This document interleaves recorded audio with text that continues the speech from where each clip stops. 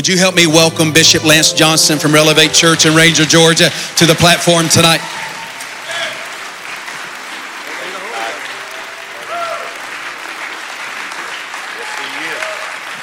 Come on, give the Lord some praise tonight. He's worthy, amen. Come on, no patty cakes in this house tonight.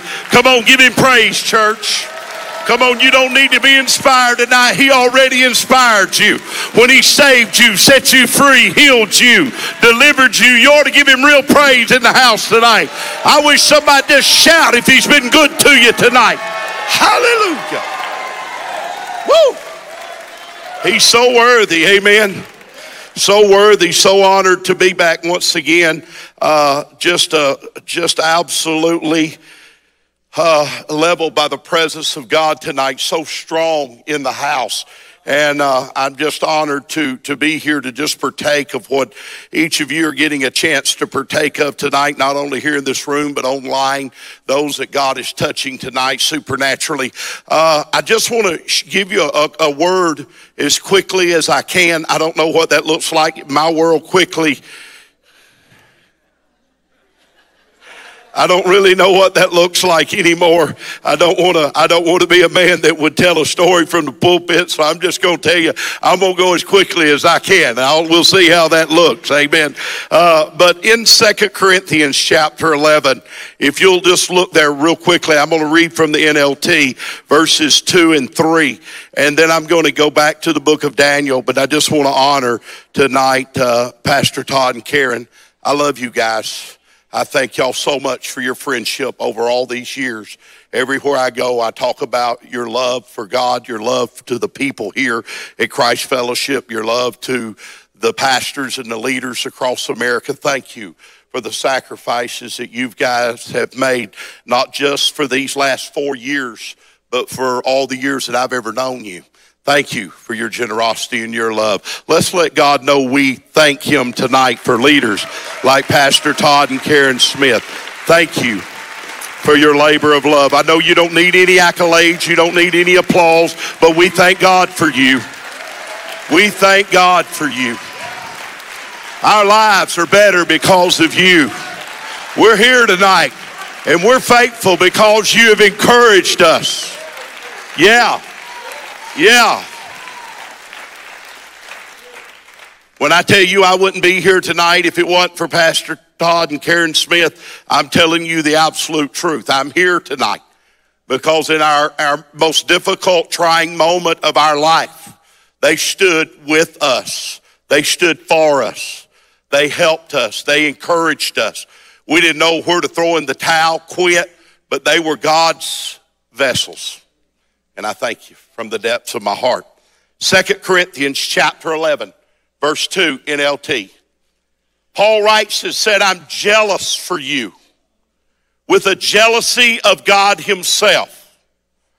I promised you as a pure bride, everybody say a pure bride, to one husband, Christ. Can you imagine living with your wife knowing that she was a cheater? That every day she would gallivant off with another man and then come running home to you at night and act like she loved you. I just wonder how God must feel when his people run off and gallivant with the world all day and then run home and cuddle up in the bed and say, now I lay me down to sleep.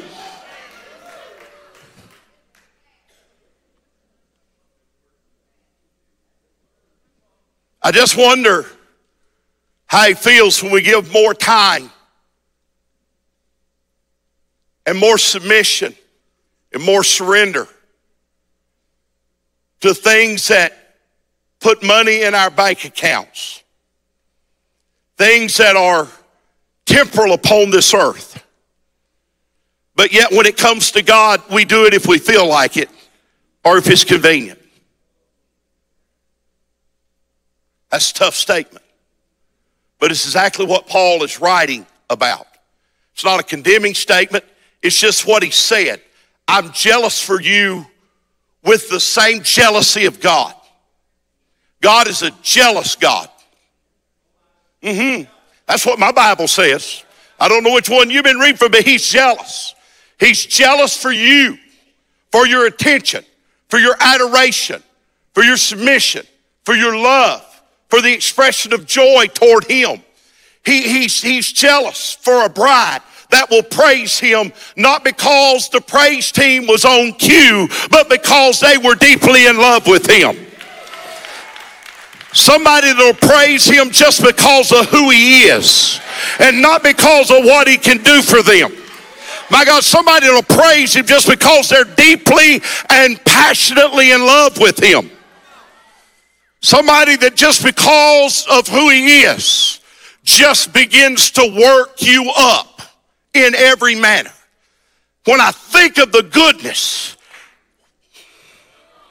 and all he's done for me, my God, I wish we could just begin to think about him and get teary-eyed. Begin to think about him, couldn't hold back a hand from going up in the air. Begin to think about him, couldn't help but to bow our knees. Just over the thinking of the goodness of who he is. Because I don't know if you're like me, but I know where I came from. And I know what I was before the divine intervention of a loving God, that I was not deserving, I was not qualified for it, but he walked right up in my living room and showed me goodness and mercy and grace and power and authority that forever changed my life. That if God never did anything else, I will continue to bow my knee in adoration to who he is, because I've seen the goodness of who he is. My God, I think I read about it in the Bible when he said those that have been forgiven of much love much. Woo. So he writes this in verse 3, and then I'm going to get to my text. But I fear that somehow, everybody say somehow. Now listen to these words carefully. Your pure, undivided devotion. Say that with me. Pure, undivided devotion. He didn't say divided focus. He said undivided focus. If it's undivided, that means it's singular. Hello, somebody. Ain't nobody got my attention like God does. Ain't nobody got my devotion like God does. Ain't nobody got my focus like God does. In other words, before I've looked at anything, I done looked at him first. And no matter what happens around me, it is not capable of pulling my focus and my devotion off of him. I may have a great family, but it can't get my devotion. I may have a good job, but it won't get my devotion. I may have conflicts in my life, but it will not pull my devotion away from him, because I know that my devotion to him is why my marriage is good, why my kids are good, why my job is good, why my life is better, because in him everything hinges. Is anybody with me tonight? You got to understand, when you really know who he is, you understand everything you are and everything you have and everything you'll ever be is because of who he is in your life. My God, you want to make it and live in a life of breakthrough, then you better stay focused on him. Your devotion, it better be to him. Woo! Somebody say undivided focus, undivided devotion. Now watch this. Here's what he said he feared. That somehow your pure, undivided devotion to Christ will be corrupted. Just as Eve was deceived by the cunning ways of the serpent. In other words, the agenda of the enemy is to pull away your singular, undivided devotion to him. In other words, he wants you to share your devotion. He wants you to have other things in your life that are equally devoted as God is. Are you with me?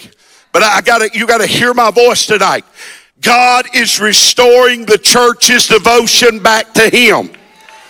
My God, we are not going to serve and worship other gods. We may have to be in this world, but we're not going to be of this world. We may have to deal with responsibilities, and we may have to deal with things in this life, but nothing will pull us away from our deep devotion to him.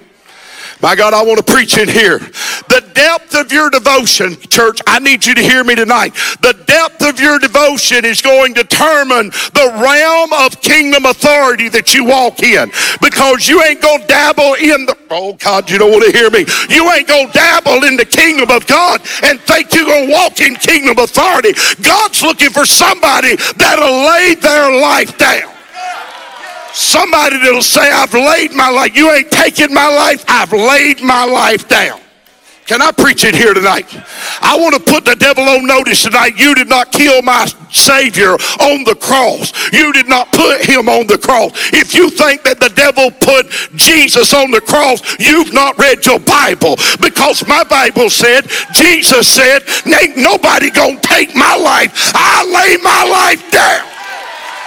You ain't going to take my life, church. We going to lay it down. Somebody say, lay it down. Whew. Here's what I know. If I'm empty of my life, I'm full of his life. You see, you want to walk in kingdom authority where rags cast out devils?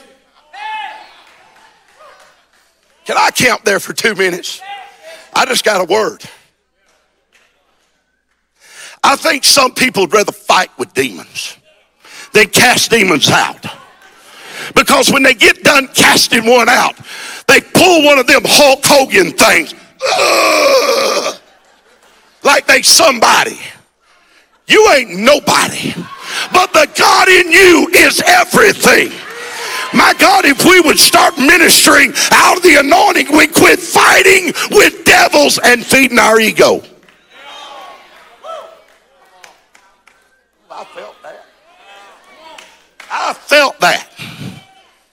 But you ain't going to back me up. Not no corner today. Because, see, I'm looking for an anointing where I ain't got to holler. I ain't got to complain. I ain't got to fuss. I ain't got to ask names. I just got to throw a rag at it. Somebody say, throw a rag at it. Want such an anointing? All I got to do is throw a rag at it. My God, I want the unusual miracles. I'm not going to settle for status quo. I'm not settling for the usual. It is time for the unusual. That unusual is coming from an unusual devotion. We can talk about the miracles of Paul, but not many people want to talk about the lifestyle of Paul. You know, when your number one cry is, oh, that I might know him in the power of his resurrection. And everybody said amen. But then he says something profound, in the fellowship of his sufferings. In other words, God, I thank you that you counted me worthy to suffer with you, to bear the cross of Christ in my everyday life. Woo! It was Paul that penned Galatians 2:20. I am crucified with Christ. He wasn't just talking about symbolically. He understood that he died daily.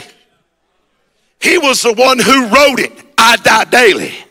When you look at the testimony of Paul, it wasn't the size of his car, the brand of his car, whether his initials were embroidered in his Armani suit. It was how many times he had been shipwrecked, how many times he had been beaten, what he had been through. And when he come out of the end of it, he said, I may be cast down, but I'm not destroyed. Come on, I wish somebody in here could brag that I've been to hell and back, but I'm still here today.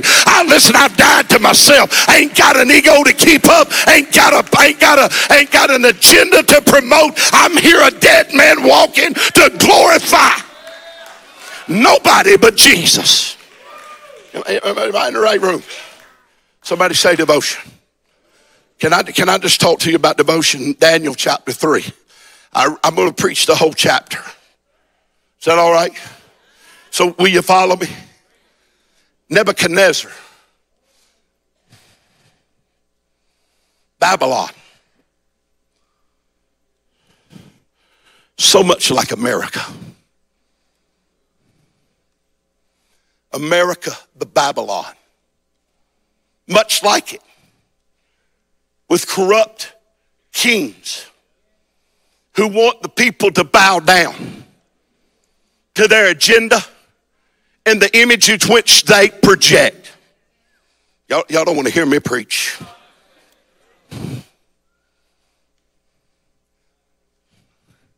I might not better go to the depths of where I really want to go there.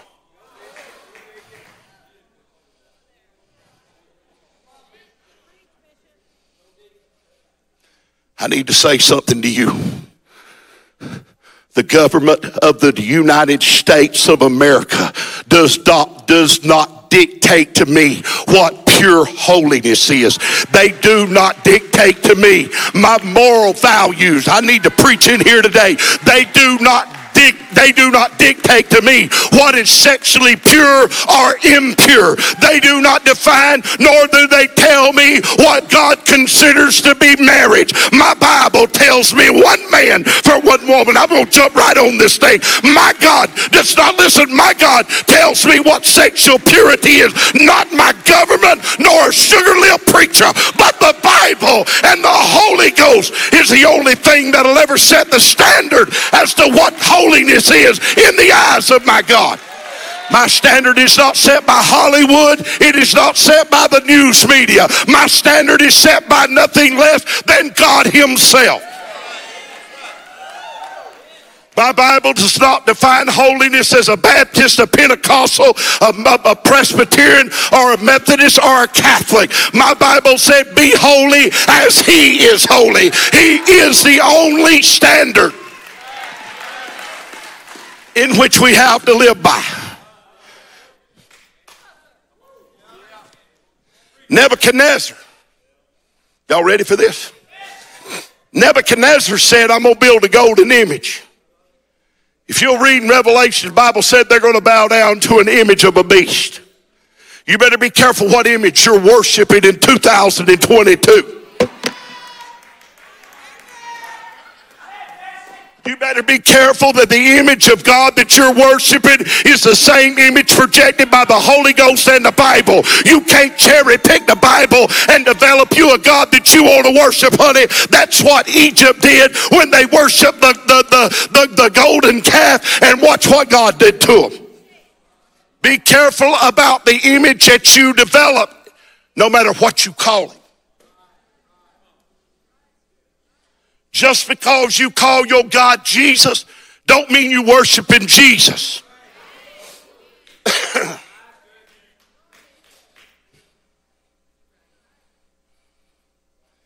Paul said, be careful if somebody comes and preaches another Jesus. A Jesus that fits your culture. A Jesus that fits your personality. A Jesus that fits your fleshly lust. Be careful that you, oh my God, y'all don't want to hear me preach. Be careful that you don't receive another spirit. Woo! And Nebuchadnezzar built an image. Somebody say build an image. After he built an image, he got all of the politicians and all of the political authorities of that government together. And simultaneously, anybody and everybody that ever was somebody came before the golden image. If they had a Hollywood, Hollywood was there.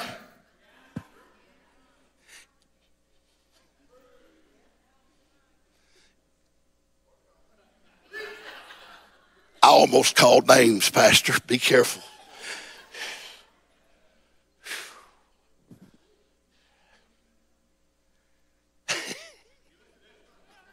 I really want to so bad. Holy Ghost, give me power.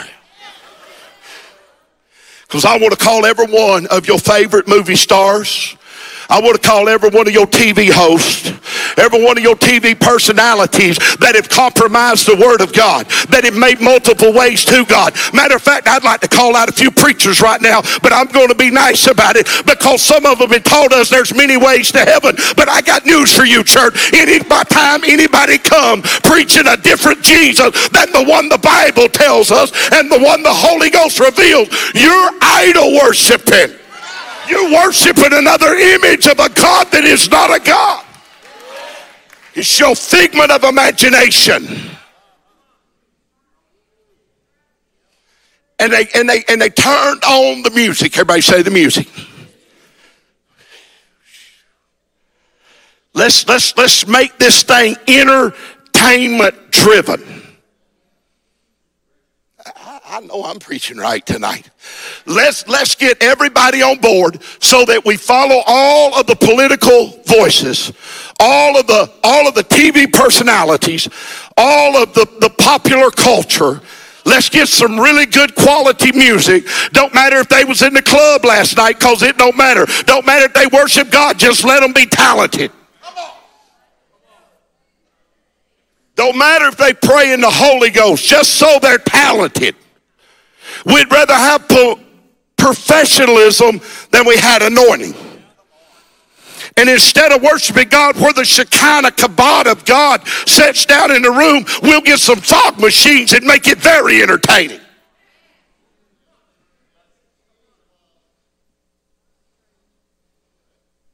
Looks good, smells good, got the whole world saying yes to it. And when they got everybody worked up into an emotional frenzy, when they got everybody talking about, ooh, look, so-and-so's here. Oh, look, that congressman's here. Their senator there. Oh, wait a minute, he's a conservative and he's here too. Everybody's done bowed their knee. Well, if everybody has, we better do what they say's right and bow our knee to this image that Nebuchadnezzar has created.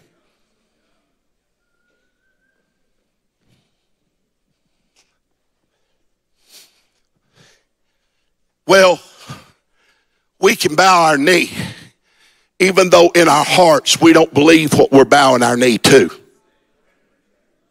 We just don't want to be offensive. We just don't want to kick against conformity, because you can't call that unity.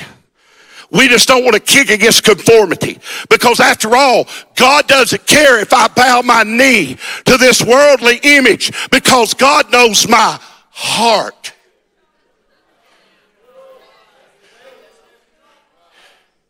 God understands that though I'm bowing down, in my heart I'm standing up.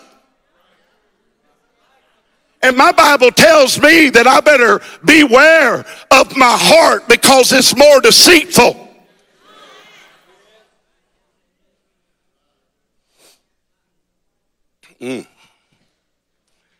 So they come across these three boys.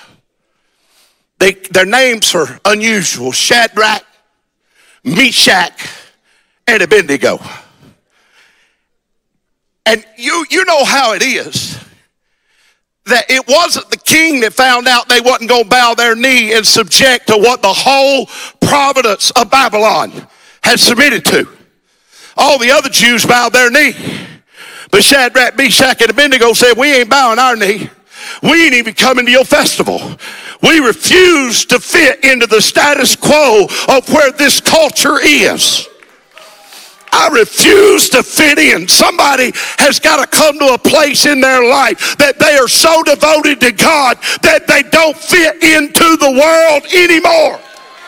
My God, don't smell like the world, don't talk like the world, don't look like the world. You don't have to look like the world to win the world. Woo! Can I tell you the greatest mistake the church ever made in my 30-something years of being in ministry? They started polling sinners to determine how they structured their church. That goes against everything my Bible teaches me.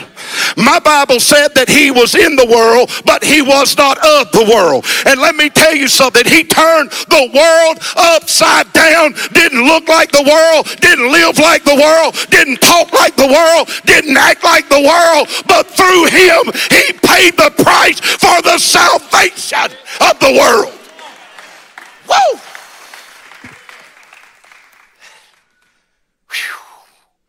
My God. Think about this. He said, they hate me because I'm not of the world. And then he said this, they're going to hate you because you're not of them. When did the church have to start looking like the world to win the world? My God, the ones in the world is in a mess right now. They the ones bound up and strung out. If the only hope that I had in this country called America was that political mess in Washington, D.C., I would be all but hopeless. Because there ain't nothing to hope in, because the whole mess is just that. It is a mess. My hope is not in legislation. My hope is in a God who with him all things are possible. By God, I wish the church would decide that we don't have to be like the world. We don't have to act like the world. But see, here's the problem. If you don't conform and you don't bow down, they gonna be some little punk that gonna run tell on you. Somebody gonna tell that y'all ain't conforming. Somebody gonna run tell everybody, I don't like them. That's rebellion. My Bible tells me submit to the authority given you. And I will submit to them until they ask me to do something that is contrary to the Word of God and the conviction of the Holy Ghost in my heart.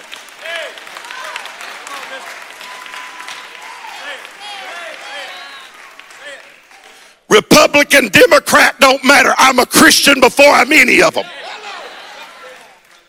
My allegiance is not to a political party. My allegiance is to a kingdom that is not of this world, but it is in the world.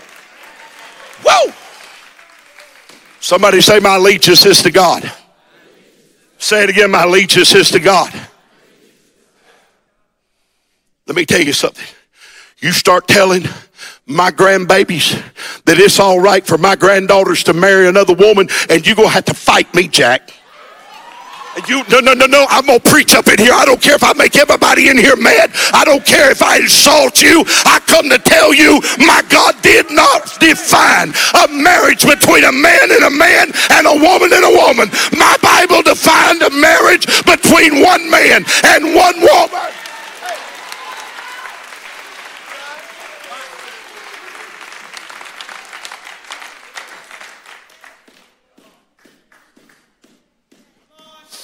I don't care how long my government tells me that it's all right for a physician because he has a doctorate degree. I'm fishing to get all up in your business. To run a medical instrument into the womb of a woman and suck the brains out of a living child that God created at conception. No. When these days come, I will buck the system. I will not submit. I will stand up and declare with every fiber of who's inside of me the righteousness.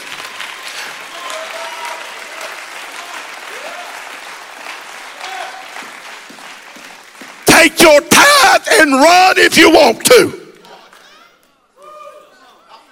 Because my devotion is not to an organizational religious institution. It's not to a tithe base. It's not a devotion to people who don't know who God is. My devotion is to God himself and nothing less.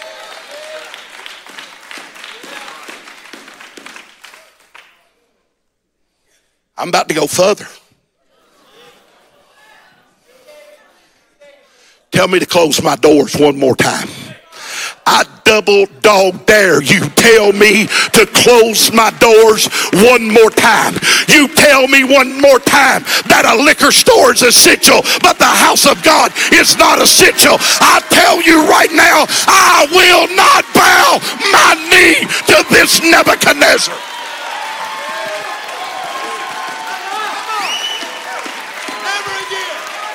Never.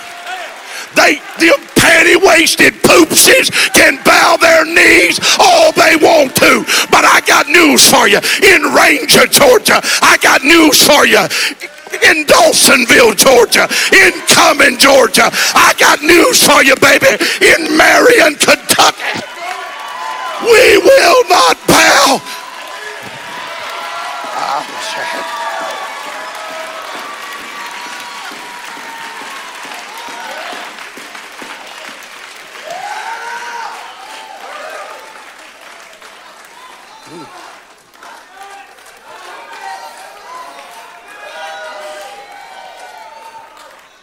Go ahead and put your ugly face on Facebook. They got the delete button, darling. You don't bother me a bit in the world.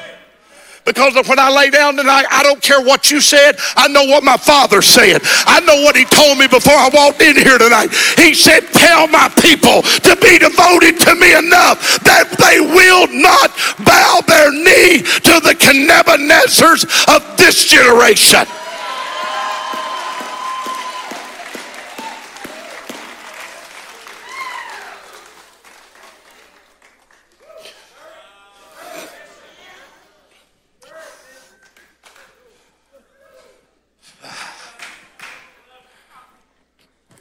I feel it. I feel it.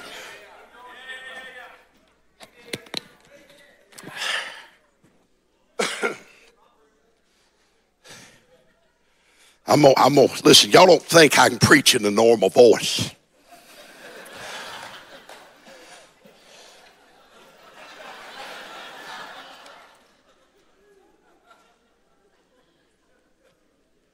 It might take 2 sips. So, they drug old Shadrach, Meshach, and Abednego down there.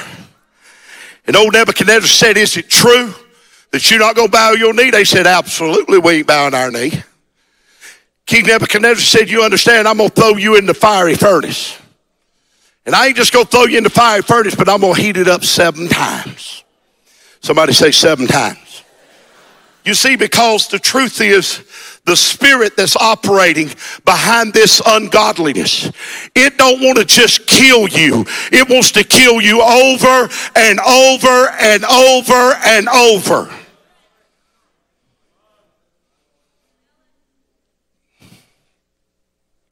Some of you don't know that because you ain't bucked it yet.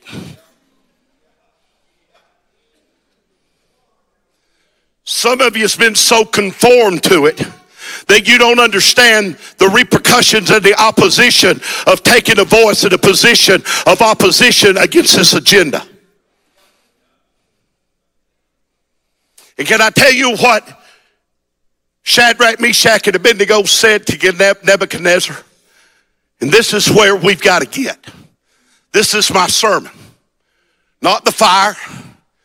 And even though I want to talk for a minute about the 4th one that was in the fire like unto the Son of God, you know that sermon. I want to talk to you about this sermon. They said, oh Nebuchadnezzar, we know that our God is able to deliver us. Somebody say, we know that our God is able to deliver us. But this is where we've got to be. But even if you don't,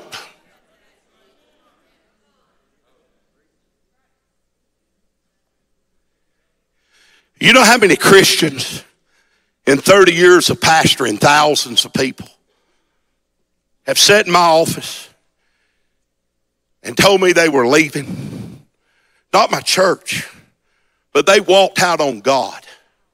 They walked out on ministry. They walked out on their calling. They walked out on their purpose. And they walked out because God didn't do what they thought God ought to do. Men that had backslid on God because their marriages were not reconciled. People that backslid because their children didn't come home. Because loved ones died. Oh, because houses were foreclosed on and cars were repossessed. Because at a midnight hour, God did not do what they thought God ought to have done. And they prayed, they fasted, they tithed, they gave, they were faithful, and God didn't show up. I just wonder if there's a generation in 2022 that said, even if God don't, I still won't bow my knee. Even if God don't show up, even if he don't do what I've asked him to do, I'm still not going to bow my knee. I just wonder if there's a radical generation of people that has such devotion to Jesus that they won't bow their knee when God don't do what they think he ought to do.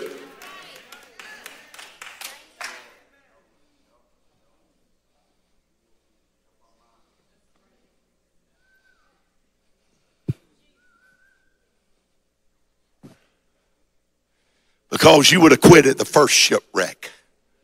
You would have quit at the first beating. You know how many times Paul said he got beat? 5. And then he said, I was beaten with rods. In other words, I didn't quit the first time God didn't show up when I thought he ought to showed up. You see, it's one thing you could serve him when he shook the prison cell, broke the shackles loose, and opened the prison door. But what happens when he lets you take a beating? That God, not only am I willing to be beat for you, but I will die for you. I will not bow my knee to the image of the Nebuchadnezzars of this generation. Ooh, boy, it got dead quiet in here tonight.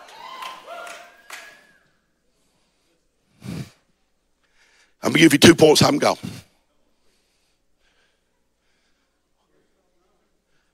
Can I borrow y'all just a minute? I'm about done.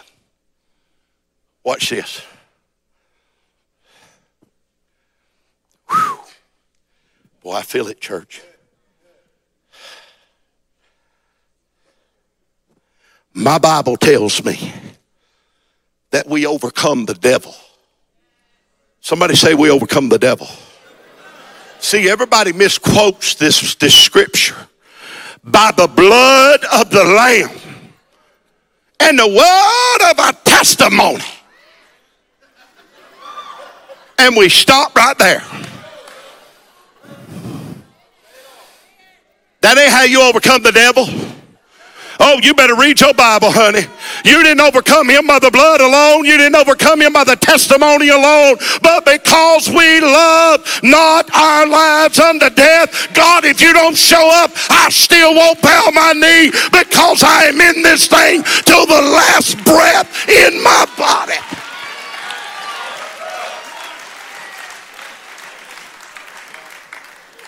Ball me and all, and I won't quit. Hang me on a cross upside down. I won't quit. Hand me my head to my wife in a basket, but I will not quit.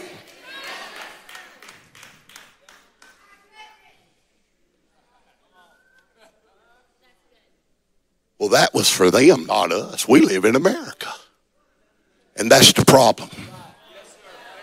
We live in a self-centered, self-indulgence, sugar lip preaching culture that everybody taught you Jesus died to make you happy. Well, the devil is a liar. He died for you to make you his own to the point that you will live for him and with him with undivided devotion.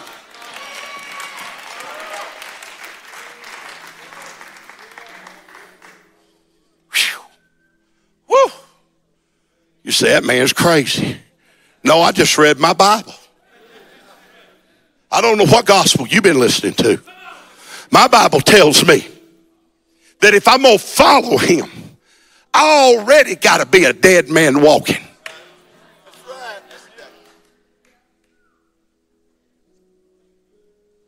Because you had to take up a cross every day.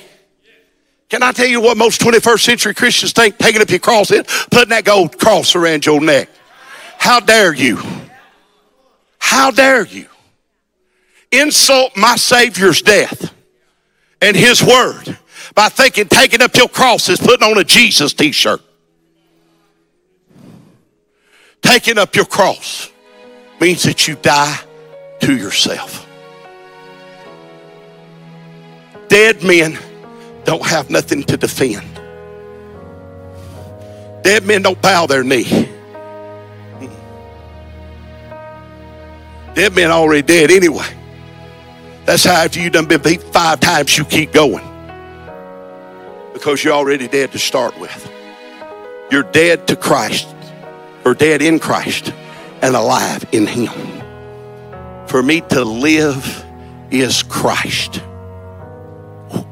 Oh. Can I plop down here and quote that? Can I plop? I plop good. I'm a fat man. I plop good. I'm going to plop down and quote that to you. For me to live is Christ. Can I tell you what that means? For me to live means that I manifest Christ in everything that I do and everything that I am. Because he is the only image that I'm created in. For me to live is Christ. To die is gain.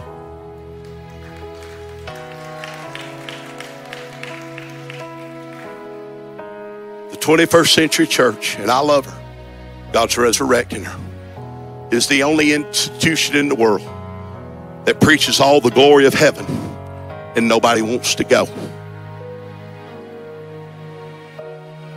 God mourns at your birth. And he rejoices at your death.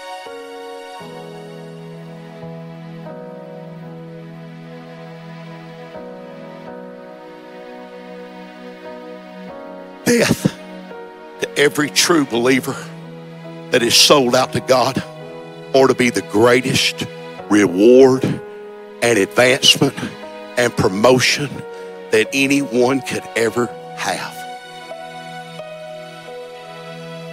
If we believe what Jesus did on the cross.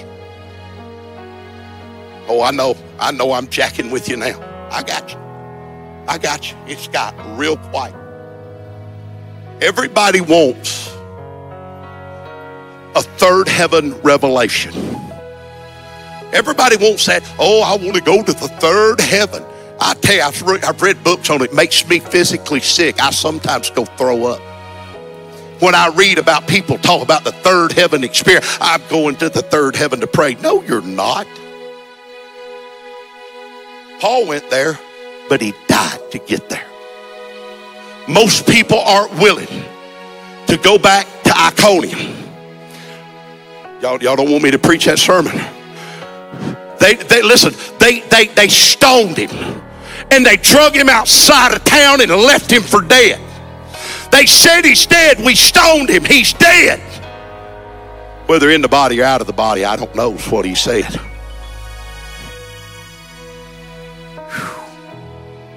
See, everybody wants a third heaven revelation, but nobody wants to die to have it. See, everybody wants to see Jesus in the fire, but not very many people are willing to die to find him in the fire.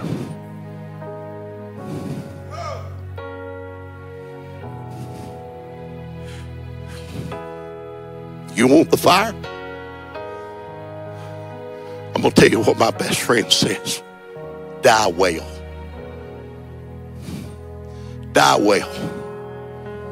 Before Jesus ever went to the cross, he went to the garden. He was already dead before he got to the cross. He may have been physically alive, but he was dead to himself. So that when they came with a Judas's kiss, he was not an offended man. He was not hurt. He said, no man takes my life. I lay down my life. God's not looking for slaughtered sheep for an altar. God's looking for a living sacrifice. Mr. Priest, you don't have to cut my throat for me to climb up on that fire. I'm climbing up on it while I'm well and alive. No need for you to cut my throat and throw me up there dead. I'm already dead. You don't have to kill me. I'm a living sacrifice, which is my reasonable service. My altar call tonight is to die well.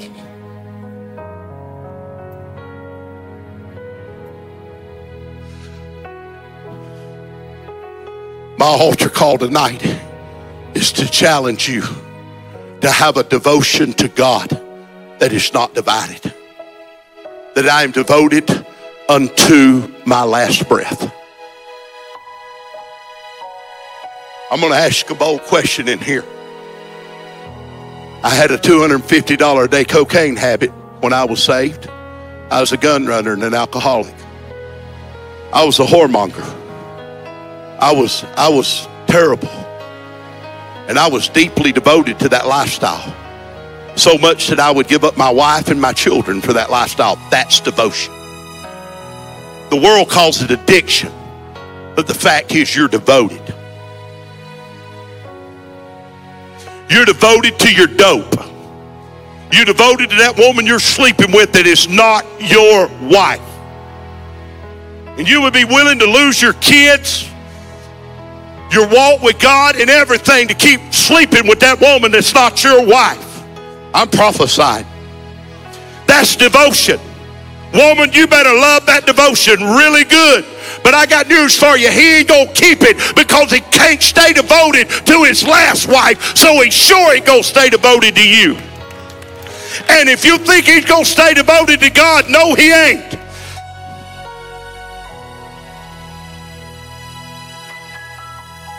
That's why he couldn't stay devoted to his wife, because he wouldn't stay devoted to God. If he would have stayed devoted to God, he would have stayed devoted to his wife.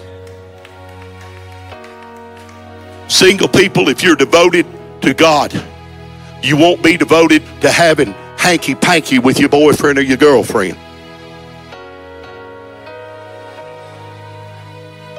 Let me say it one more time. I'll not bow my knee to what this generation defines as sexually moral or immoral. God still calls sex outside of marriage fornication, and he calls it a sin, and he said those that practice it will not inherit the kingdom of God and of Christ.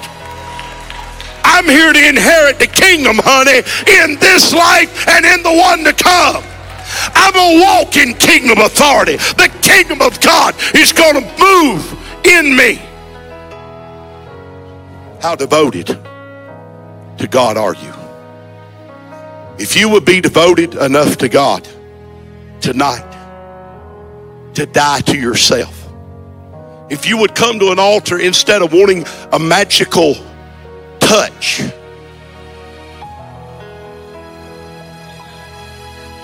see, that's the problem. We want a touch to get out of the DUI.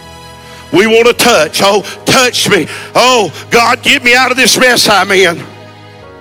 But the problem is, if you get a touch and get off the drug and then go sleep with Susie, you going back to the dope he delivered you from. I done been doing this a long time. You get mad or get glad, don't matter to me. I done watched it by experience. Drugs, what is that? It's not a gateway. Pot ain't a gateway to cocaine, and cocaine ain't a gateway to methamphetamines. Sin is a gateway. Do one and 100 more is coming to follow. When you do one, the next one gets easier. It's not about the sin, it's about devotion. Because you become more devoted to your flesh than you do to God.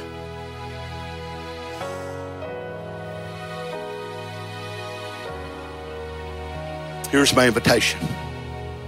You want off dope tonight? I've been off 32 years. 32 years, never been another straw in my nose.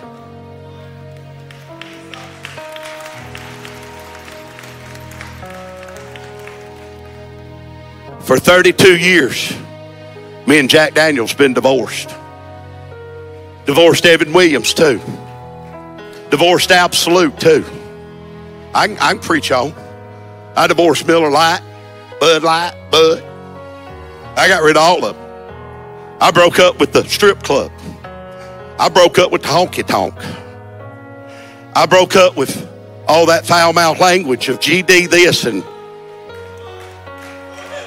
throwing around F-bombs like it's. I broke up with a lifestyle. And it wasn't I just broke up with it. I just died September 2nd, 1990. I had to make a decision. Die to myself or pull the trigger on a Smith & Wesson. and die naturally. I chose to die to myself. When I died to myself, something came alive inside of me. The more you die, the more he lives. So my invitation tonight, if you want the kingdom, die and die well. I know why God's meeting people in the water. I know why the fire's in the water.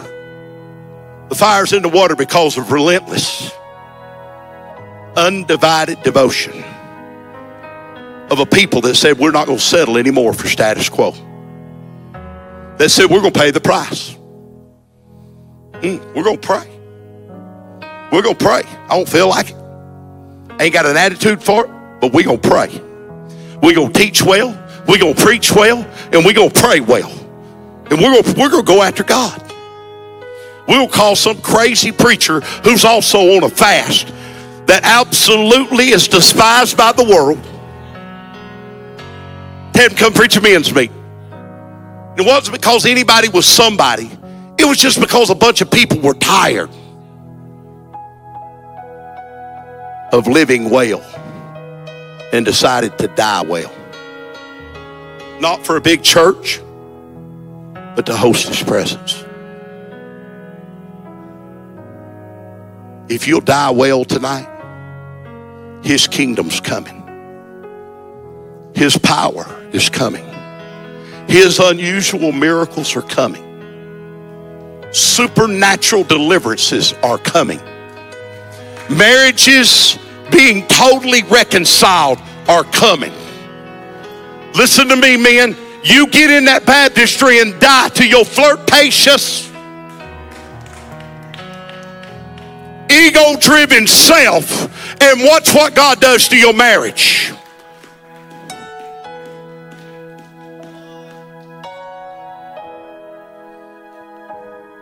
Addict, die to yourself tonight and you'll come out a free person. Drug-free, alcohol-free, lust-free, porn-free. I don't care what it is. My God is still a deliverer.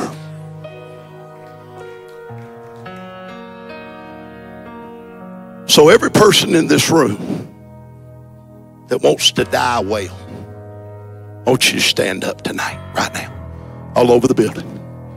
Every person said, I want to die well tonight. Every person that says, man, I'm ready to go into the garden and lay my life down. I'm ready to be buried with Christ through baptism into death. I feel the Holy Ghost, church, and be raised.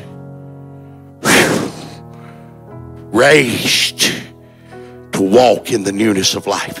Let me tell you how great that power is.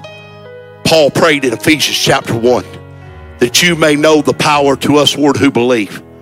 The same power that raised Christ from the dead. That same power is going to resurrect you tonight. You ain't leaving this building the same person you were. Because tonight you didn't come for what you going to do for me tonight, God. You just going to come tonight and say, God, I want to die well. I just want to die well. I'm going to devote myself to God with all that is within me. Undivided devotion. You ain't dragging me away.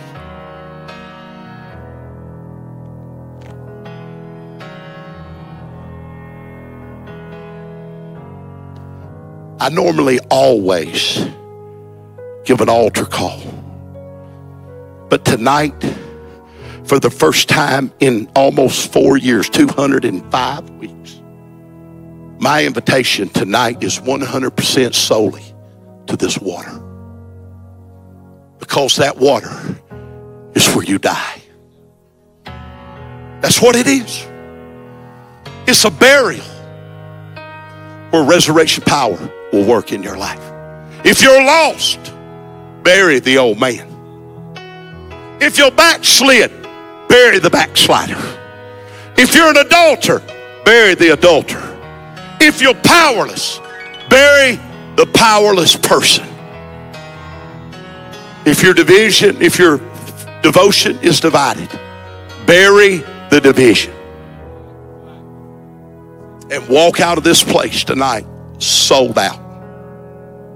No matter what it cost me. Some of you know my story and some of you don't. Pastor Todd, be ready. I'm going to turn it over to you or whoever I need to turn it over here to open up these waters.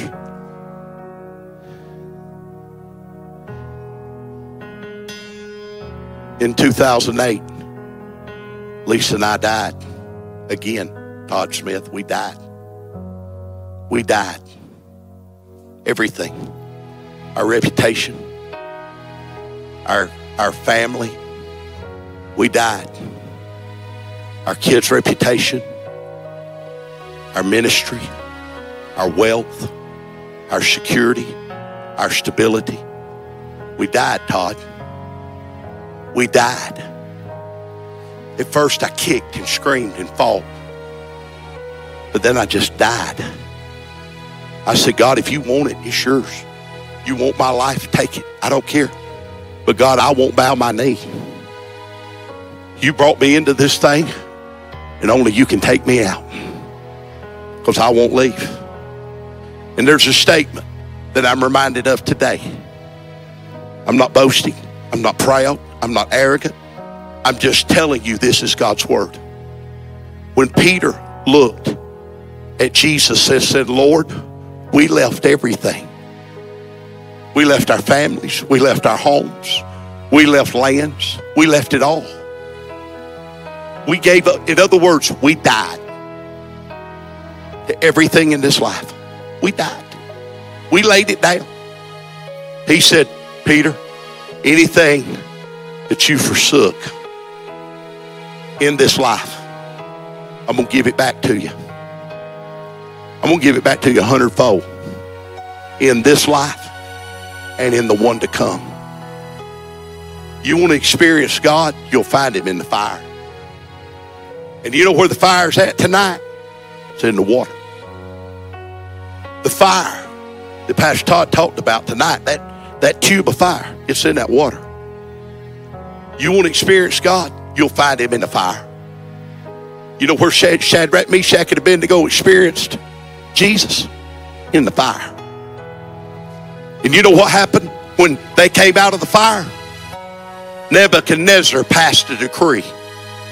Nobody in the province of Babylon will worship any gods except the God of Shadrach, Meshach, and Abednego.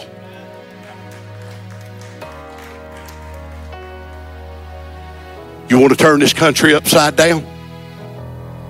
Quit bowing your knee and find Jesus in the fire. That's top.